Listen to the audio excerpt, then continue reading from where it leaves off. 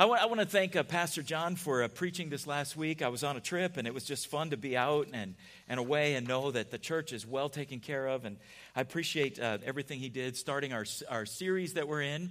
And we are in a series. We're calling it Unoffendable. And, I've been thinking about this for a long time. And then this 2 weeks ago, one of the pastors in the assembly is a great pastor down in Little Rock, Rod Loy. He put something, I put it on our Facebook just because I thought some people might get some benefit out of it. But in there, he recommended this book, Unoffendable.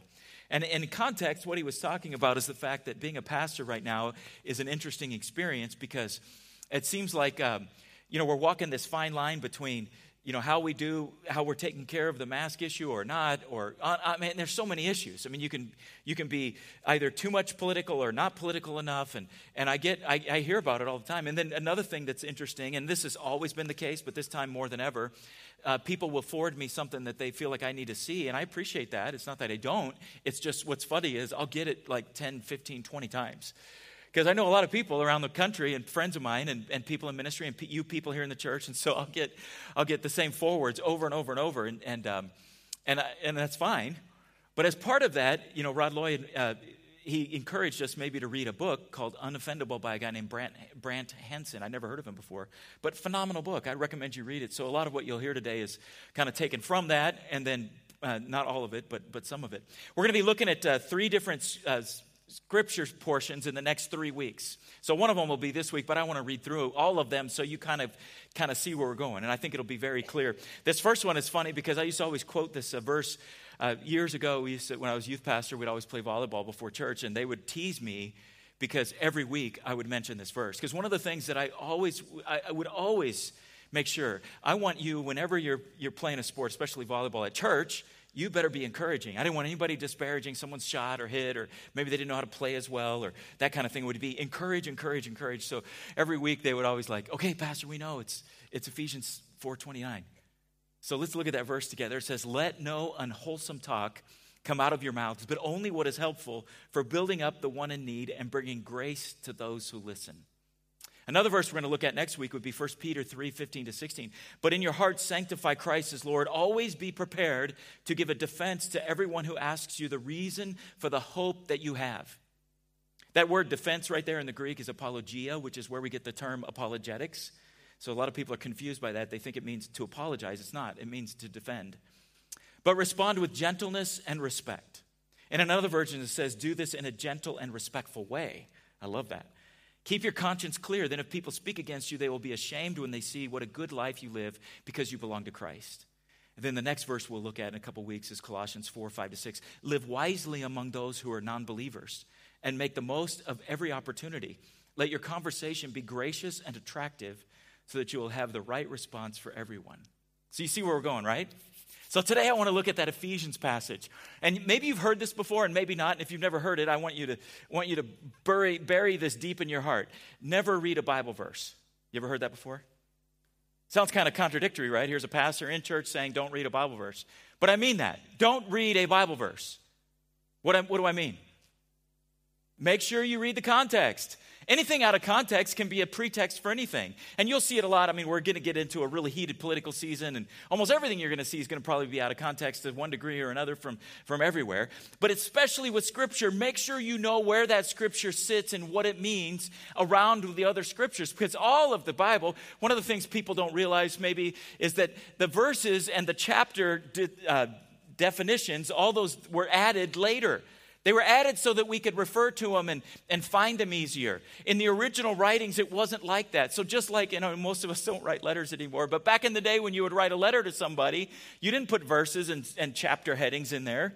What you did is you wrote the letter and it had a certain flow to it. And you probably had a natural introduction, and then you probably had some subjects you wanted to cover. And as you covered the subjects, you would talk about them, and maybe you would refer back to something you had mentioned earlier in the letter, and maybe not, and then you would close it. So a lot of the New Testament is actually letters. And the book we're looking at today is a letter written to a church in Ephesus, which today would be modern Turkey or Asia Minor is where it would be. So there was a church there. This was a very important church. It was important for a lot of reasons. Number one, it was an important geographic center in the Roman Empire. It was a place that was very prosperous. It was a place where Paul started the church. The Apostle Paul started it, and then he left it to some other people. And eventually, actually, Timothy, who wrote 2 of the books in the New Testament, was one of Paul's proteges, and he ended up pastoring that church in the later days. It's a very important church. In that church, he writes this to them.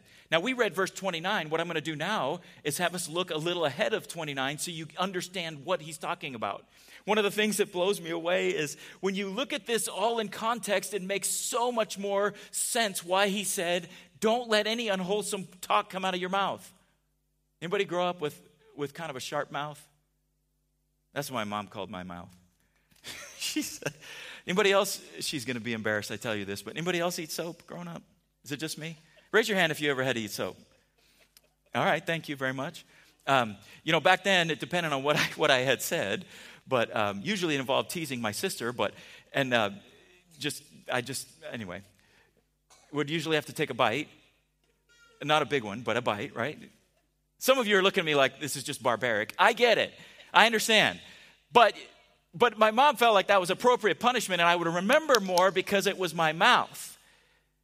And she would quote this verse to me. You're letting unwholesome communication come out of your mouth. And at the time, that phrase didn't have the sting that it probably should have. But I remember years ago, I was mentioning that to some youth, and they're like, well, you had it easy because now we have liquid soap. Think of that. I never thought about that.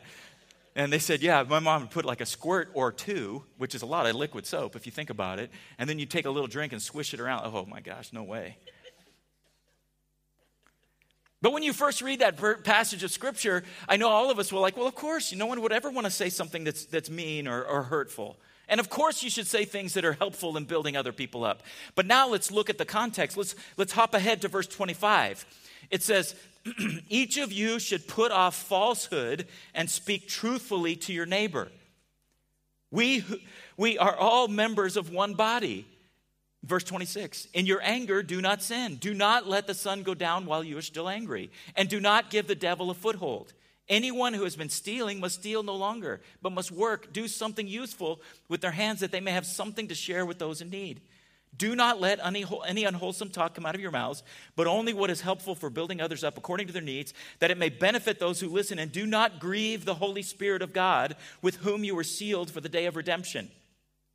Get rid of all bitterness, rage, anger, brawling, and slander, along with every form of malice. Be kind and compassionate to one another, forgiving each other just as Christ forgave you. One of the things, I love social media. I have to be honest with you. I love being able to keep up with people. One of the things I did on this trip while I was gone is I got to reconnect with a cousin of mine. We grew up in San Diego together. I haven't seen him in 20 years. And he's lived in Casper, Wyoming for almost that long. I haven't seen him in all these years. It was great catching up with him. But I knew a lot about what was going on in his life because of social media, which is great. So it's not like we had to start from scratch. It's not like the old days. And I don't know about you, but he's not a cousin I would call on the phone. So this is how we communicate. But one of the dangers of social media, and there's been a lot of sociological studies on this, one of the problems is people don't have the same filter that they would have when they're in person. Have you noticed that?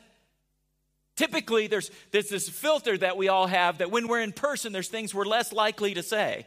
Now, probably some of you know people that don't have quite the same filter, and whenever you're out to eat with them, you're holding your breath just a little bit, because if the food isn't exactly right, or somebody says something, or the waiter or waitress says something, they might say something that might embarrass you, and we all know how that is. But that, if you just multiply it by 10 or 20, is how a lot of times social media can be, because you're not seeing the actual persons out there.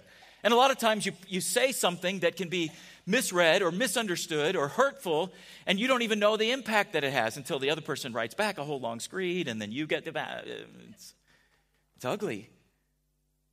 I was talking with a cousin of mine, another one, and he's a pastor, and he just said he's been so frustrated with the people in his church because of the way they've been reacting about all the things that are going on today and some of the things they've said. And he said this. He's got a way with words. He said, when Christians decide that the hill they're going to die on is more important than their witness, there's a problem.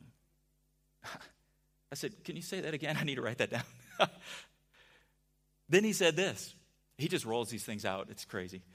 He said, if all your Facebook friends know more about your political views than your Christian witness, you've got it backward. I thought about that and I thought, oh my goodness. What's more important than your witness? What are you willing to sacrifice that for? I hope nothing. It's not that you don't have opinions and thoughts. Of course you do. Of course you do. That's not what I'm saying. What I'm saying is, when it gets to a point where it's not helpful and not building other people up, then you're walking into dangerous territory there. And everybody's judgy these days, right? We're almost in this anger culture where people are outraged about everything. It's our new thing every day, it seems like. And it's interesting because you can almost tell where the outrage started, and it just spreads across maybe all the people you know or something, and you see their comment. But it's outrage. But let me just say this in against that. You can choose to be unoffendable. I know that sounds weird. Like, don't I have a right to be offended at certain things? I mean, we all kind of feel that, right? We kind of reserve these certain rights to ourselves. And I think what we forget is Christians, we don't live for ourselves anymore.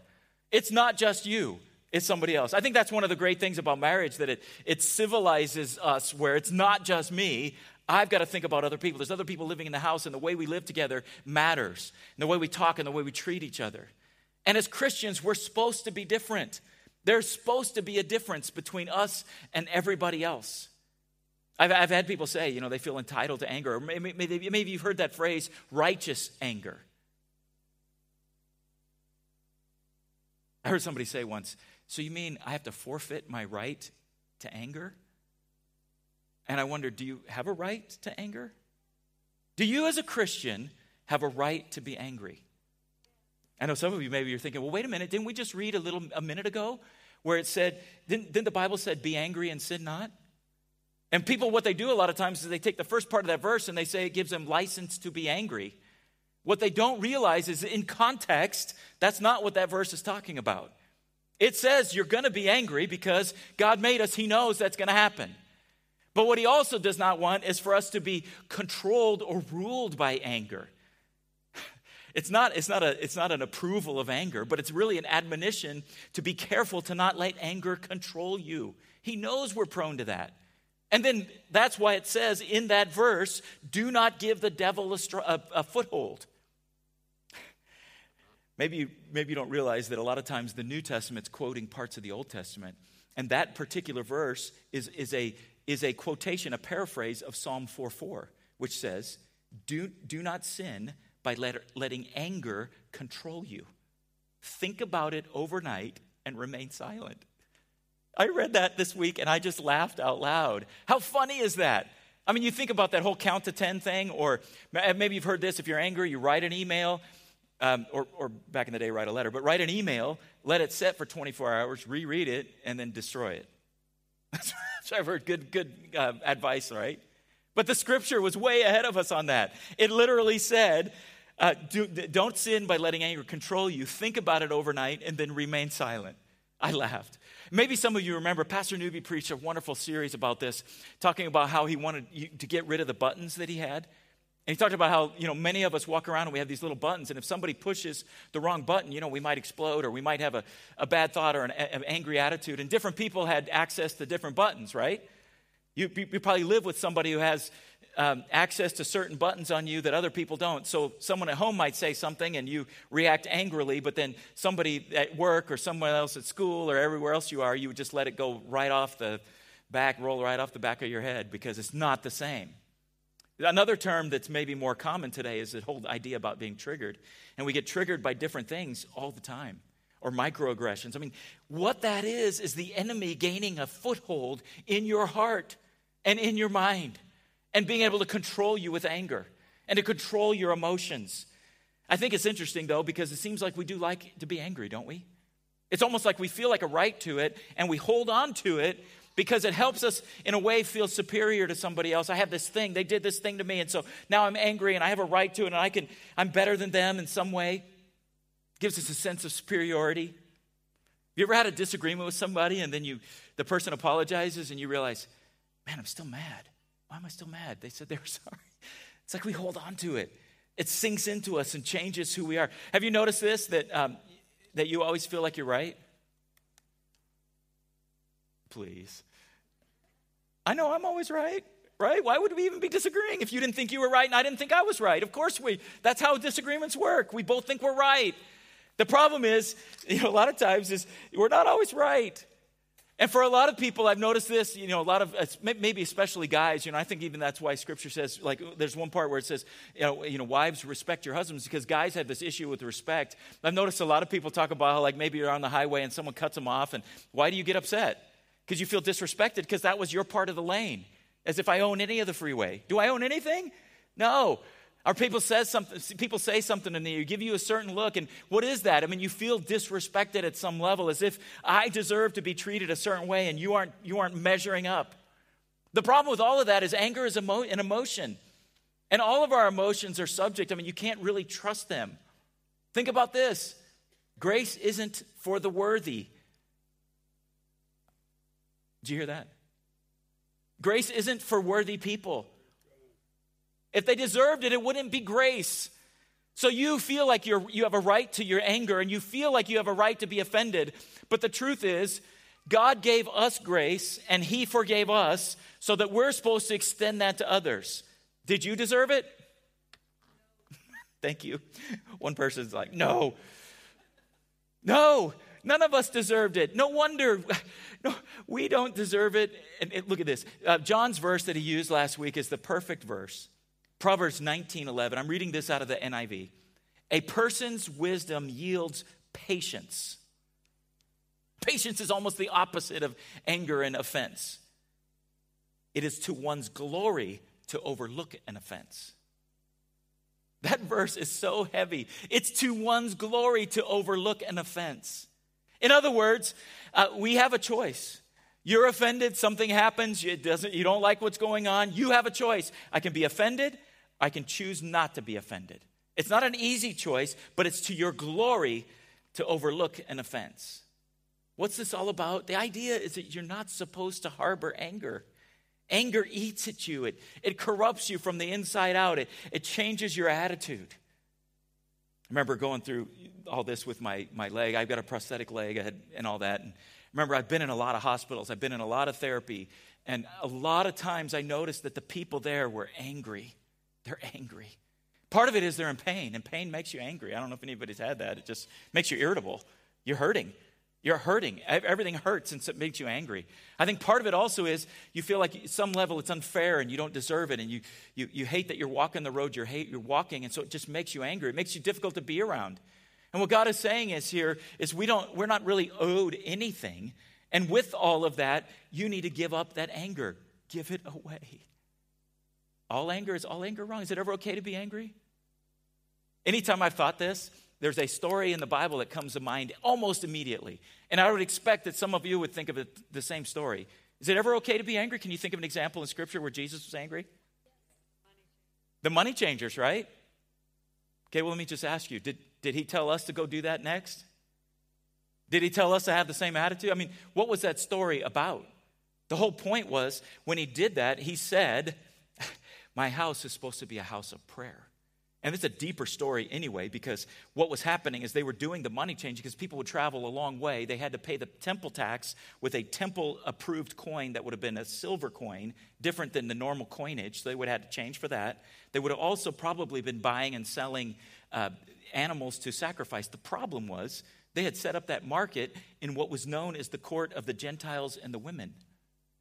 They had no access to the temple then, because it was taken over by this money-changing area. So there's a deeper meaning there where Jesus clears that out. But here's what you need to hear today.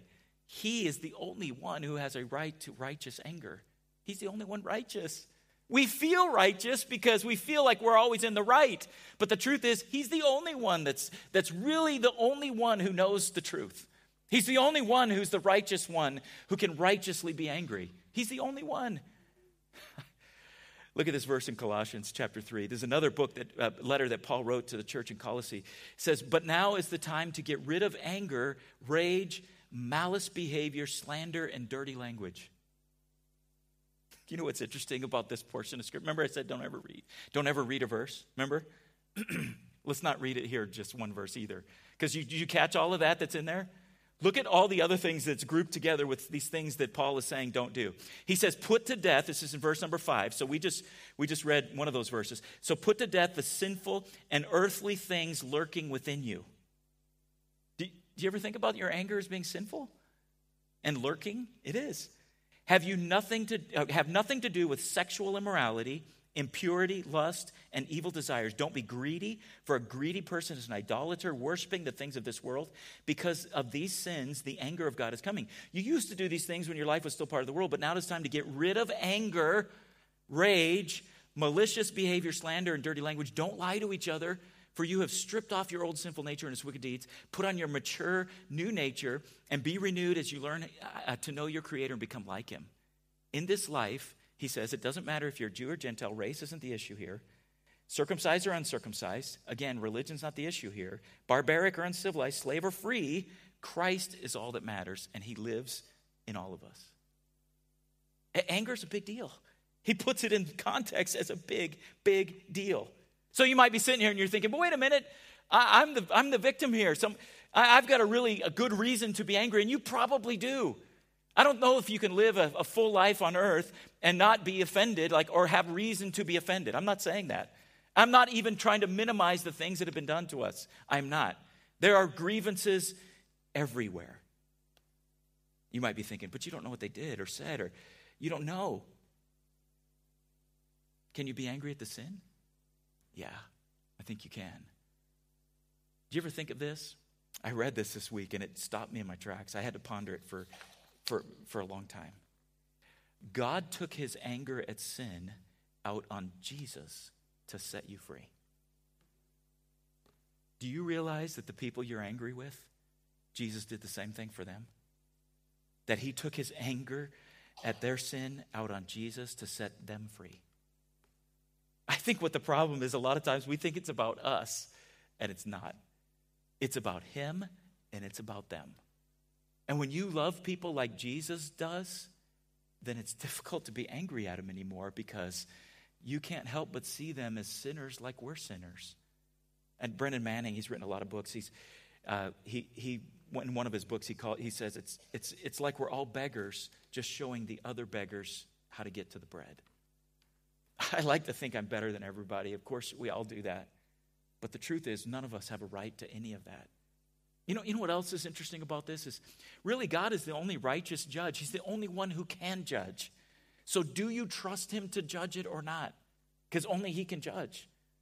Look at this. This is another one of Paul's books to the Colossians. It's in chapter 4, verse 3. As for me, it matters very little how I am going to be evaluated by you or by any human authority. I don't even trust my own judgment on this point. He says, my conscience is clear, but that doesn't prove I'm right. Do you hear what he said? My conscience is clear, but it doesn't prove I'm right. How many of you thought that? I don't feel bad about it. I think I did the right thing. I'm fine. This is Paul saying, my conscience is clear, but it doesn't prove I'm right. It is the Lord Himself who will examine me and decide. So don't make judgments about anyone ahead of time before the Lord returns, for He will bring out the darkest secrets to light. He will reveal our private motives. Then God will give to each one whatever praise is due. We don't even know our own motives most of the time, let alone other people's. Have you noticed this? Sometimes when I hear a story or hear something, I'm thinking, man, you're right, that's horrible. Then you hear the other side. Have you ever had that happen? Whose side do you usually hear first when you're angry? It's kind of a trick question. Yours, right? So you're always going to be right. I mean, all you know really is your side, so of course you're right. In Proverbs 18:17, the Proverbs, the wisdom literature there says, the first to speak in court always sounds right until the cross-examination begins. How many times have you heard a news story and then you thought, oh my gosh, and then you hear the rest of the story and you're like, oh, well, that changes it a little bit. Because it happens. Usually the first thing you hear seems right. And if all you're hearing is you, I like being right. Is that a surprise? Because you do too. But I like being right. And you might have this idea like, well, some people like being right more than others. Okay, fine. But we all like being right, right? I mean, I work hard to be right. I try to research and find out facts and details, and I want to have right opinions. I don't want to be wrong about something. And if I'm wrong, I want someone to show me, and then I'll change my opinion. I want to be right. But let me just give you a definition of humility that I read this week that was really confronting. This definition of humility says, I don't always have to be right. I can actually let it go, and I don't have to be offended. The thing that changes all of that is love. It really is. We talk about love a lot as Christians, and I think what happens sometimes is we get confused in our society today. The definition of love has gotten clouded and changed, and it's as if people have rewritten definitions about a lot of words, but love is one of them. Think about how you use that word love, and we're so callous and casual, and, we love pizza and of course, barbecue, and, we love our dog, and we love our spouse, right, and our kids, right? You probably love your truck, right? We define love in such a weird way. It's usually our definition of love is so selfish. It's how we appreciate things or what those things do for us or if we like them. It's all so personal, how it affects us. But that's not what God means when he talks about love. His definition of love is so different than that. His definition of love, probably the most simple way I can say it is, it's what's the best thing for the other person. It's other-centered. It's not about you, it's about them. And it's about what's best, and really, he's the one who knows what's best. It's the cosmic best. It's the ultimate best. It's his best. It's not selfish, and it's not always even what that person wants. It's what the best thing is. The Greeks, they had a lot of definitions, of different words for love. And I wish sometimes our language was a little more specific like Greek is. And you probably heard this before, but like, for instance, for the word love, they had this word eros, which meant more of a romantic love. They had a word for love called storge, which was a family, kind of a familial love. They had phileo, which you probably relate to Philadelphia. It's a brotherly love. Then they had this agape love, which God talked about, the Bible talks about constantly. And that's the self-restricting, the giving love that God has. It's all about the other person, not about him. It's what's best for them. As a parent, I think we get close to that because you love your kids and there's certain things you do for them or restrict them from out of love, which from their perspective doesn't feel loving. Do you guys remember what that was like? You remember what it was like when you wanted to eat candy all the time and they said no? You remember what it was like when you wanted to play in the street or do something else dangerous and they said no and you felt unloved? Or even if maybe you're a little older and you wanted to stay out or go a certain place and they just said no and you felt it was unloving, but from their perspective, they were doing the best thing for you because they love you. They love you. What is best for you is the best thing, and they love you. The world has corrupted this idea a lot of ways. And you think about it, a lot of times what we want is what we want, and we think it's best, and it's not best. There's times where someone's in a lifestyle that I know is not God's plan for them. It's not healthy. It's not good. But a lot of times they're offended, and their attitude is, if you love me, you would just approve of what I do or get on board or celebrate it. And I can't do that and love them. Not really. Not if I see that as a destructive road or a sinful thing that's going to corrupt them and hurt them. That's not loving to do that. When you choose to not be offended, I think what happens is you're seeing past somebody's exterior and their behavior, and you're loving them in a different and in a deeper way because you're seeing in them what God the Creator sees in them. Somebody who he is pursuing. Somebody who he sent his son to die for. Somebody who their soul is worth everything to him. Somebody that he is constantly seeking. Can we look back at that Ephesians passage again? Let's look at that one more time. Do not let any unwholesome talk come out of your mouths, but only what is helpful for building others up according to their needs. It's about them. What do they need to hear? If I'm offended, I can't even be thinking about that. I'm thinking about me. That it may benefit those who listen. And do not grieve the Holy Spirit with whom you were sealed for the day of redemption. Get rid of all bitterness, rage, anger, brawling, slander, along with every form of malice. Be kind and compassionate to one another, forgiving each other, just as Christ forgave you. So no unwholesome talk. Only what's helpful for building up others according to what they need. You have to really step outside of yourself and figure out what they need, that it may benefit them. That's God's kind of love. And he says if you don't do this, you would be grieving the Holy Spirit. grieving the Holy Spirit. Pastor Nick, if you could join me up here for a minute. What does he want to get you to get rid of? Bitterness, rage, anger, brawling, slander, malice. What does he want you to do? He wants you to be kind, compassionate, forgiving. Why? Did you guys catch the why? Because God forgave you. It's funny. I feel like there's times where I deserve this or like this or think this. And then I read a scripture like this and realize, man, you're doing it all wrong. You've got it all upside down and backwards. It's not about you. It's about them. And why? Because Christ forgave me. I asked earlier in the sermon, did you deserve grace? Do they deserve grace? I mean, we're quick to say they don't. I get it. But I know I don't. And I didn't. And because I didn't, and yet God extended grace to me, then I extend grace to others and become unoffendable. Unoffendable. He leverages everything on this. He forgave you, you forgive them.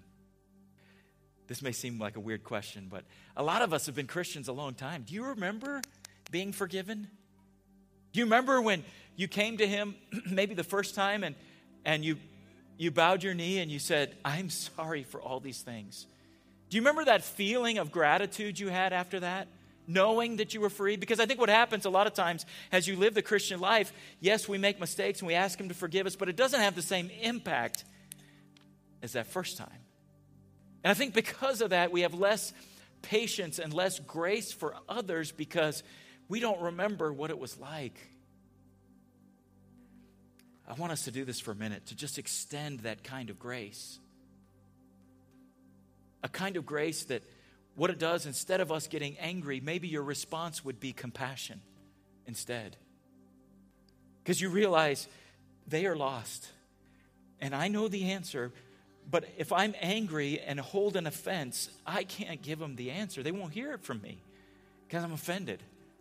On the other hand, if I treat them like Jesus did and I serve them and I extend grace and love to them in a way that is the way he extended it to me, then maybe their heart will be open and God would use me to be able to the one to lead them to his grace and forgiveness. I talked 2 weeks ago about someone that only you can reach, and I hope you've been praying for people.